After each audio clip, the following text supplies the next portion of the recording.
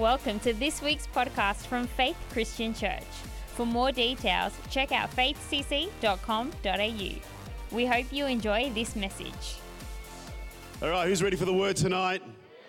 Fantastic. Come on, let's pray. Father, I thank you for your presence. Holy Spirit, I thank you that tonight that you want to speak to us. God, I thank you that your mercies are new every morning. I thank you, God, that every time we open up your word, God, there is something fresh and there is something powerful. I thank you that tonight that you're going to drop seeds of breakthrough in our lives right now. I thank you, Holy Spirit, that in this meeting, God, even though this building is the same and the chairs are the same, Lord God, you have got something different for us today. And Lord Jesus, we open up our hearts to you in your wonderful name. Amen. So I want to talk to you tonight on the resistances to breakthrough. The resistances to breakthrough, the hindrances to breakthrough. You know, often when you want breakthrough in your life, I don't know about you, but often when I'm wanting to go for certain things, it's often not one hindrance, but it's many hindrances. Come on. It's not often not one resistance, but it's often a number of things that you have to push through in order to get the thing that God has got for your life. And it's not often a lack of desire or lack of passion. If you want a quantum leap in some areas of your life that you don't believe are working at the moment, then many times it's your ability to consistently push through many different blockages. You know, there's many different examples of this in the Word of God. You know, the psalmist David writes in Psalm 3, verse 1-3, he says, Lord, how many are my foes? How many rise up against me? Many are saying of me, God, you will not deliver him. But you, Lord, are the shield around me, my glory, the one who lifts my head high. You know that word many in the Hebrew means abundant. In other words, there are always abundant reasons why you should not break through. There's always abundant ideas of why you should just maintain the status quo in your life. There's always an abundance of situations that don't fall into line in order for you to push to the next level. Who knows that it's never, ever the right opportunity for you to go to the next level, right? And often we understand this idea that there's always an abundance of resistances and blockages that are often challenging us just to stay where we are. You know, when I was first called to the ministry, there was an abundance of people that said, you are stupid, you're doing the wrong thing. I mean, when we first got the call to Melbourne, there was abundant people that gathered around us and said, you know what, we just think that this is a bad idea. You know, where you are right now, right, you are doing really well. Why would you want to uproot and leave? But I sensed in my heart that there was another level for my life. I knew that God had something more for me and my family. And often in our own lives, it's not just one resistance, but it's continual resistance that often stop us from actually breaking through. This passage in 1 Samuel, I believe it is a lesson here of breaking through multiple resistances in order to reach a new level. Let me say this, in your walk with God, God is always wanting you and I to reach new levels. Don't ever stay the same. Don't ever say, you know what, my Christianity is the same. It's the same this year, last year, the year before that. You know what, our God is always the same, but his impartation in our lives is always something new. You can't say that you have reached the pinnacle of your Christian faith. Come on. You can't say that you have reached the pinnacle of your revelation of God. There is always more of God to discover. There is always more of God to actually give you a revelation in your own heart. And so you and I, we need to live with this mentality that we are always wanting to go to new levels. This passage in 1 Samuel talks about how to deal with multiple resistances. And it's the story of David and Goliath. I'm going to read some sections of it. I think what happens before the actual encounter is often more important than the encounter itself. It says this in 1 Samuel 17, verse 8-11. It says, now Goliath stood up and he shouted to the ranks of Israel, why do you come out and line up for battle? Am I not a Philistine? Are you not the servants of Saul? Choose a man and have him come down to me. If he's able to fight and kill me, we will become your subjects. But if I overcome him and kill him, you will become our subjects and serve us. Then the Philistine said, this day, I defy the armies of Israel. Give me a man and let us fight each other. On hearing these Philistines' words, Saul and all the Israelites were dismayed and terrified. Listen, on hearing this Philistine's words, all Saul and all the Israelites were dismayed and terrified. You know what was interesting? They hadn't even started yet and they were already defeated. They haven't even had a go. They hadn't even put their toe in the water. They hadn't even taken a risk yet and crossed over the line. Just the very mere words of Goliath was enough for them to capitulate and say, we're done, it's over. Think about it, there's no action, there's no result, there's nothing happening, but they're all filled with fear. It was actually a brilliant strategy from the enemy to take them out even before it had begun. The enemy wants to take you out even before the battle begins. He wants to rip you of your courage. He wants to rip you of your stamina. He wants to get in there and take away this sense that God is with you. If he can get you even before the battle has even started, he is already on the winning foot in your life. You know, most people, when it comes to breakthrough, they actually live in this place, right? They give up. They accept their current situation.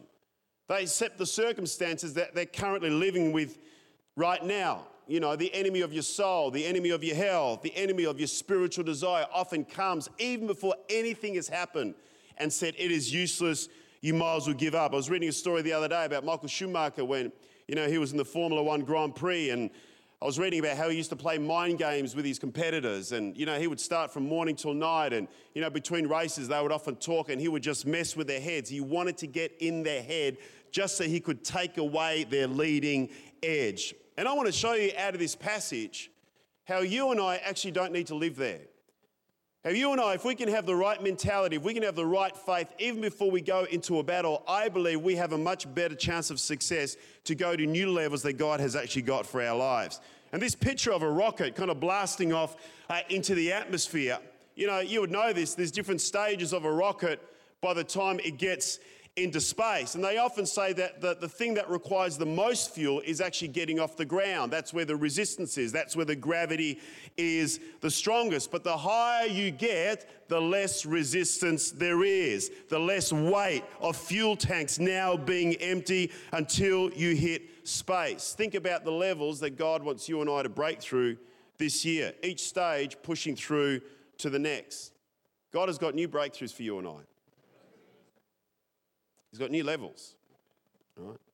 New seasons for you to grow and prosper. You know, I honestly believe that if you say your Christianity is boring, it's because you're making it boring. If you say God is doing nothing, it's because you're not leaning in too hard to the Lord, right? You need to shift your focus.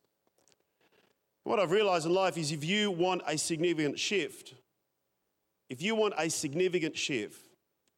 it's going to require more than breaking through one resistance. It's going to require more than breaking through one difficulty.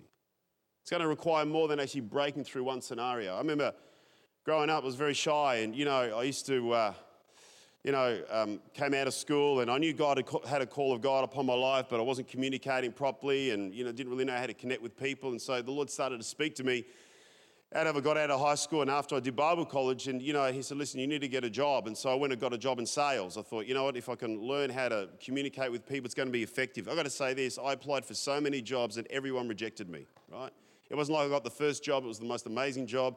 I was earning $1 million a year, it was just perfect. I mean, after about the 50th or 60th rejection, I kept going after these things, left, right and centre. I had bosses tell me, you were never meant for sales, you were never meant to work with people, you were meant to work with things and not people. You're a things person, not a people's person. The amount of times I heard that, and yet you get to the end of it before I went to the ministry and became one of the top salesmen in one of the companies that I was working at, and I realised many times in life, it's not just one resistance that you got to break through. You got to go after that thing again and again and again and again and again and again. You and I often just stop too quickly. We often give up too quickly. So, I want us to look at this passage from a different angle tonight. We need to see Goliath's dialogue as a strategy to take Israel out. We understand the dialogue of the enemy, right? We can understand what we need to do in order to combat that. So let me give you some of the resistances that Goliath uses to keep Israel in check. Let me read this again. Goliath stood and shouted to the ranks of Israel, "Why do you come out and line up for battle? Am I not a Philistine? Are you not the servants of Saul? Choose a man and have him come down to me, and if he's able to fight and kill me, we will become your subjects. But if I overcome him and kill him, then you will become our subjects and serve us." And the Philistines said, "This day I defy the armies of Israel. Give me a man and let us fight each other." And on hearing these words, Saul and all of Israel were dismayed and terrified. Number one, the first resistance that the enemy often throws at you is the resistance that basically says, don't even bother trying. Don't even bother trying. What you notice, he goes, "Why do you come out and line up for battle? Why are you even here? You are wasting your time. What are you doing here? You're small, you're pathetic compared to what I am. Don't even bother trying. It's not worth the effort. The odds are stacked against you. It's not even worth you going for it and pushing through." And this is really what he's saying. He's saying, I can defeat all of you. You know, Goliath is that voice in our head that says, don't even bother trying. You haven't been able to break through. You're still stuck in your own ways. You're still stuck in those old habits. You've tried before. Don't even bother trying. It is useless. I am much bigger. I'm much more powerful. I'm much more significant than what you are. Who are you anyway? What have you got to offer? You got nothing. Look at you. You know your brokenness on the inside. You come to church, you look really great, but on the inside, you really know who you are. You know that you failed this week. You know that you disappointed God this week. Don't even bother trying. Don't even believe for breakthrough. Don't even come with a sense of faith because you know who you really are. The reality is this, church, it's an effective strategy because many Christians stop at this strategy right there and then because they believe the voice of the giant. And the reality is there is no proof that what he is saying is real. There is no proper analysis done to confirm his assessment that the situation is correct. What I find is absolutely hilarious is that King Saul has done no analysis of the situation. We don't see King Saul taking account of his men. We don't see King Saul doing a bit of research on Goliath. We don't see King Saul having at least a couple of conversations of battle strategy to work out how they can actually take this guy out. They immediately hear the voice of the giant and they make the assessment that it's all over even before it has begun. I want to ask you today, as they accepted Goliath's words, what have you accepted according to the word of God that is unacceptable? I failed, God can never forgive me. That is unacceptable. God can forgive you tonight. Saul is anointed, God is with him. I find it hilarious that he's almost forgotten the last few years of his life. It's like God pulls him out of obscurity, anoints him, puts his hand upon him. He is the first king of Israel. He has got a wonderful heritage that God is going to use, but for some reason he forgets it all when he sees Goliath. Many people don't even start at the battle because the enemy says, don't even bother. The second one is this. The second resistance is this, is the cost is too great. The cost is too great. Look what Goliath says. He says, but if I overcome and kill him, you'll become our subjects and serve us. If you get it wrong, it's going to cost you everything. If you try and fail, then it will completely wipe you out. I think when it comes to risk and we begin to think about stepping out of faith, we often take the worst possible scenario even before the battle has begun. And I guess my question to you tonight is, why are you allowing Goliath to actually settle the terms?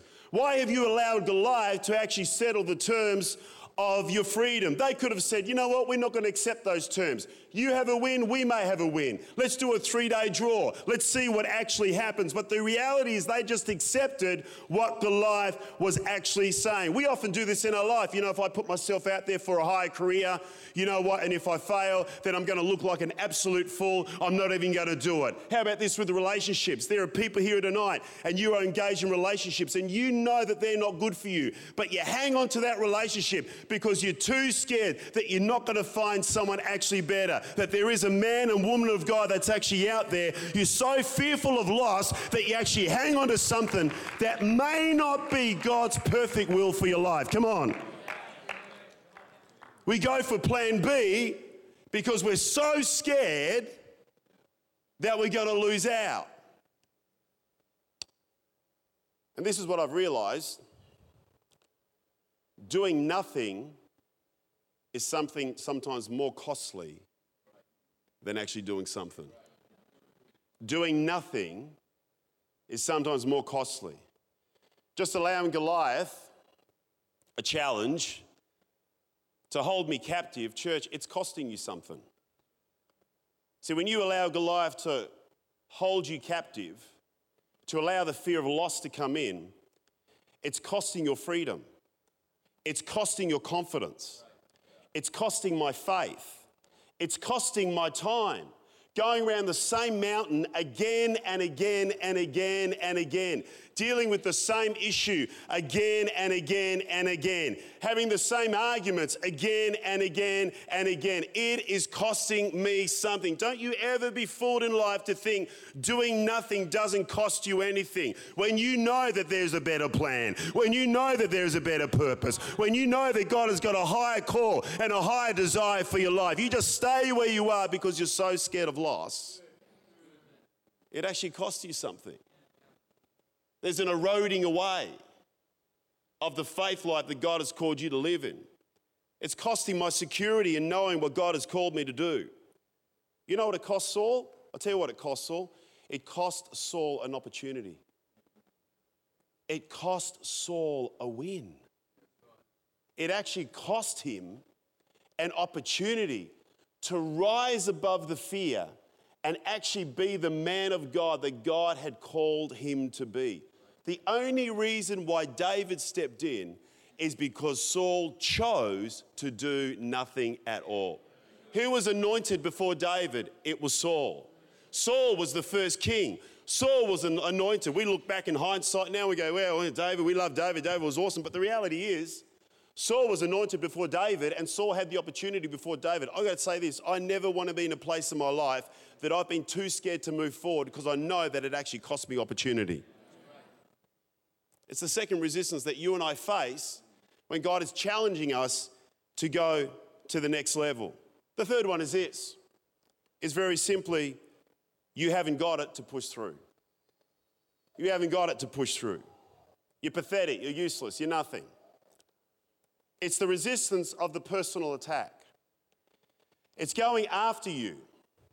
It's going after your personhood. It's going after your inner man.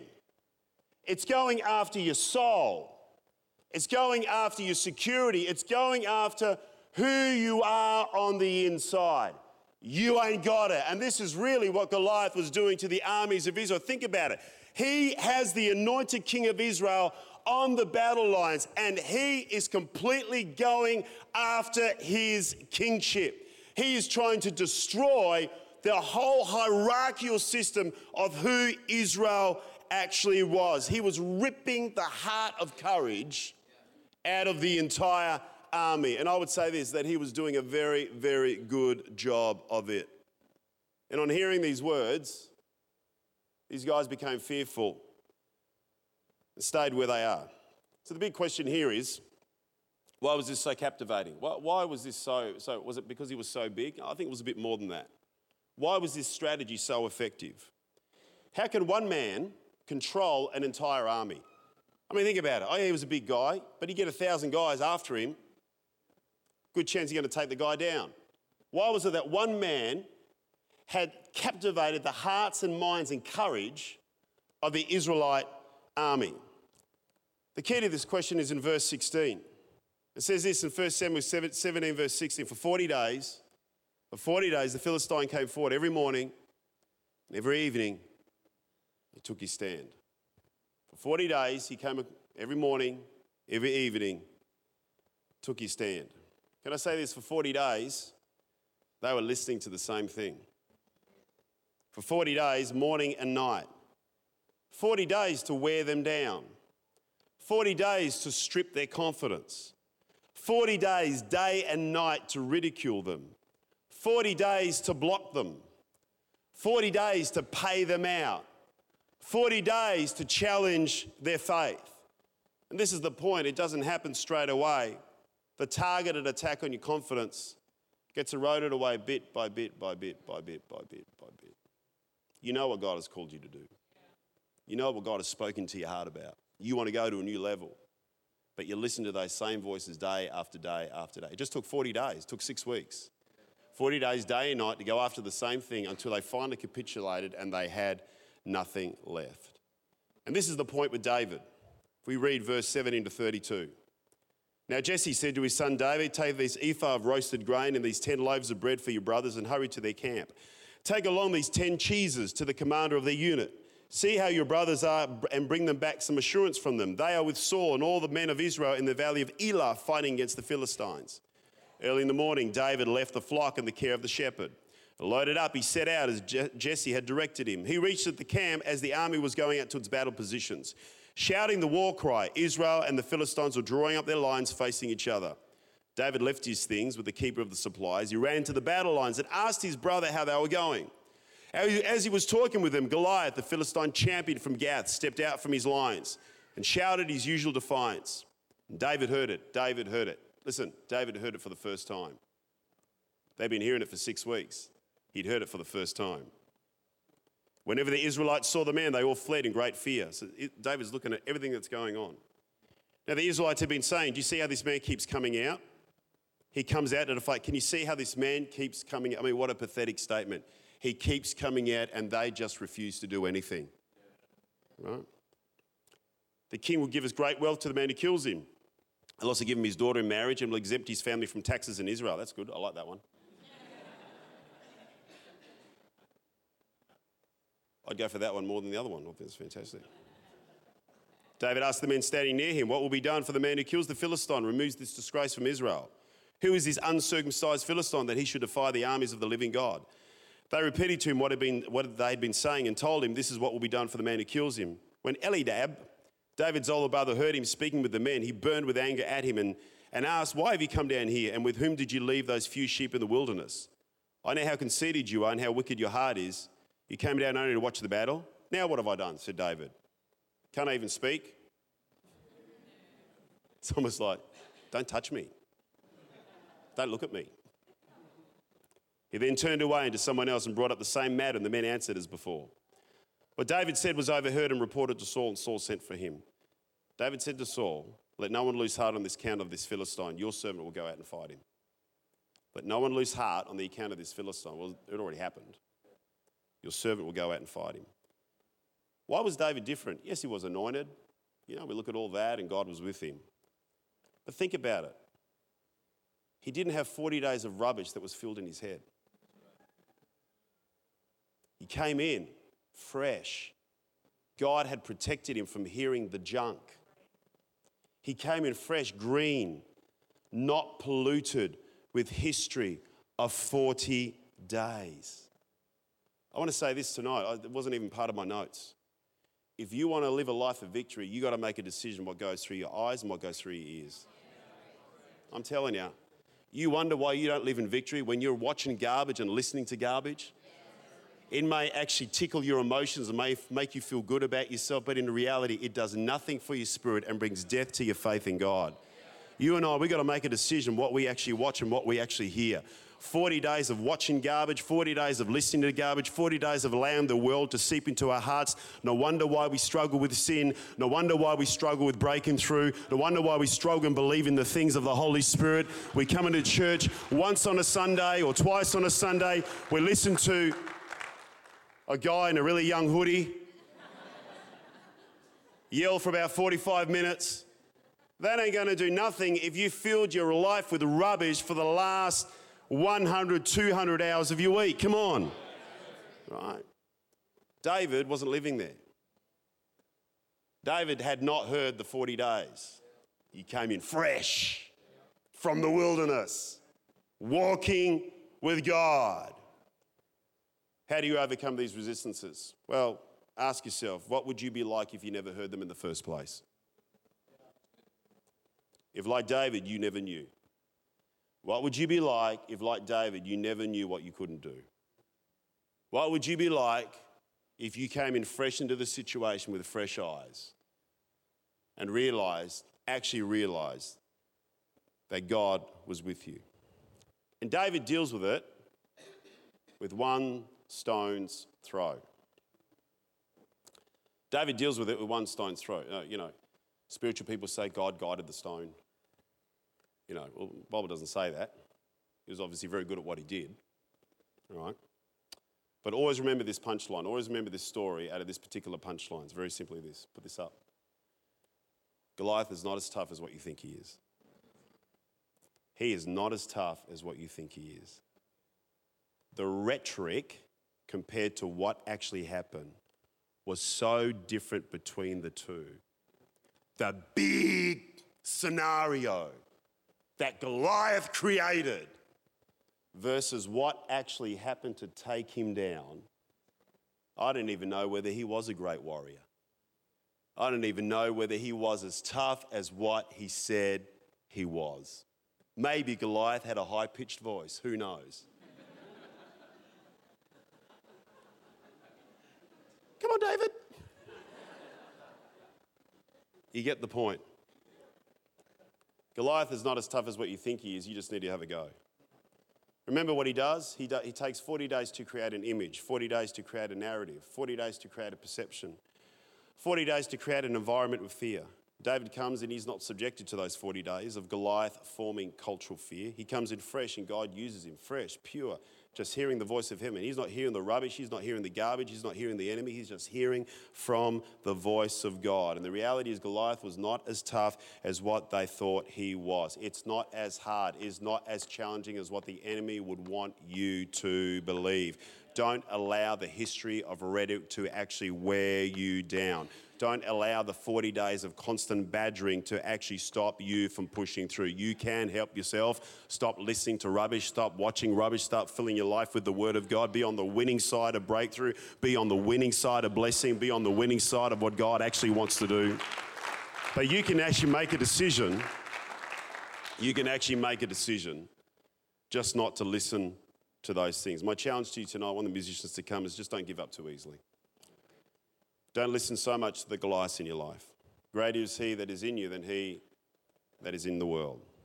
His mercies are new every single morning. God can change your mind. He can change your heart. He can wipe the slate clean.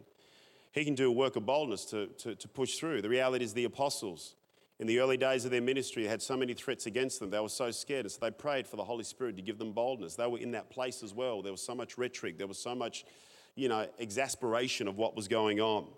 And they prayed and the Holy Spirit gave them boldness. I want to pray for you tonight for maybe the Goliaths that have got you captive. The rhetoric that has frozen your actions. There are people facing problems tonight. You're not giving it your best shot because you're listening to the rhetoric. People, you're frozen in a whirlpool, going around the same mountain. And it's hard for you to break through because you're listening to the rhetoric. You're not helping yourself because you're not filling your life with the Word of God. As preachers, we'll take a snapshot of a scripture and we'll expound on it. You understand, in my devotional life at home, I read copious amounts of the Word of God. I read copious amounts of the Word of God, right? Last year when I was really getting into, doing the gym and so forth, I realised if I want to get it bigger, I had to eat a lot more. And I just started to eat and eat and eat and eat and eat and eat, right? The point is this: if you want to grow bigger in faith, one verse a day is not going to do anything, right? You gotta read copious amounts of the Word of God. Chapters of God's Word.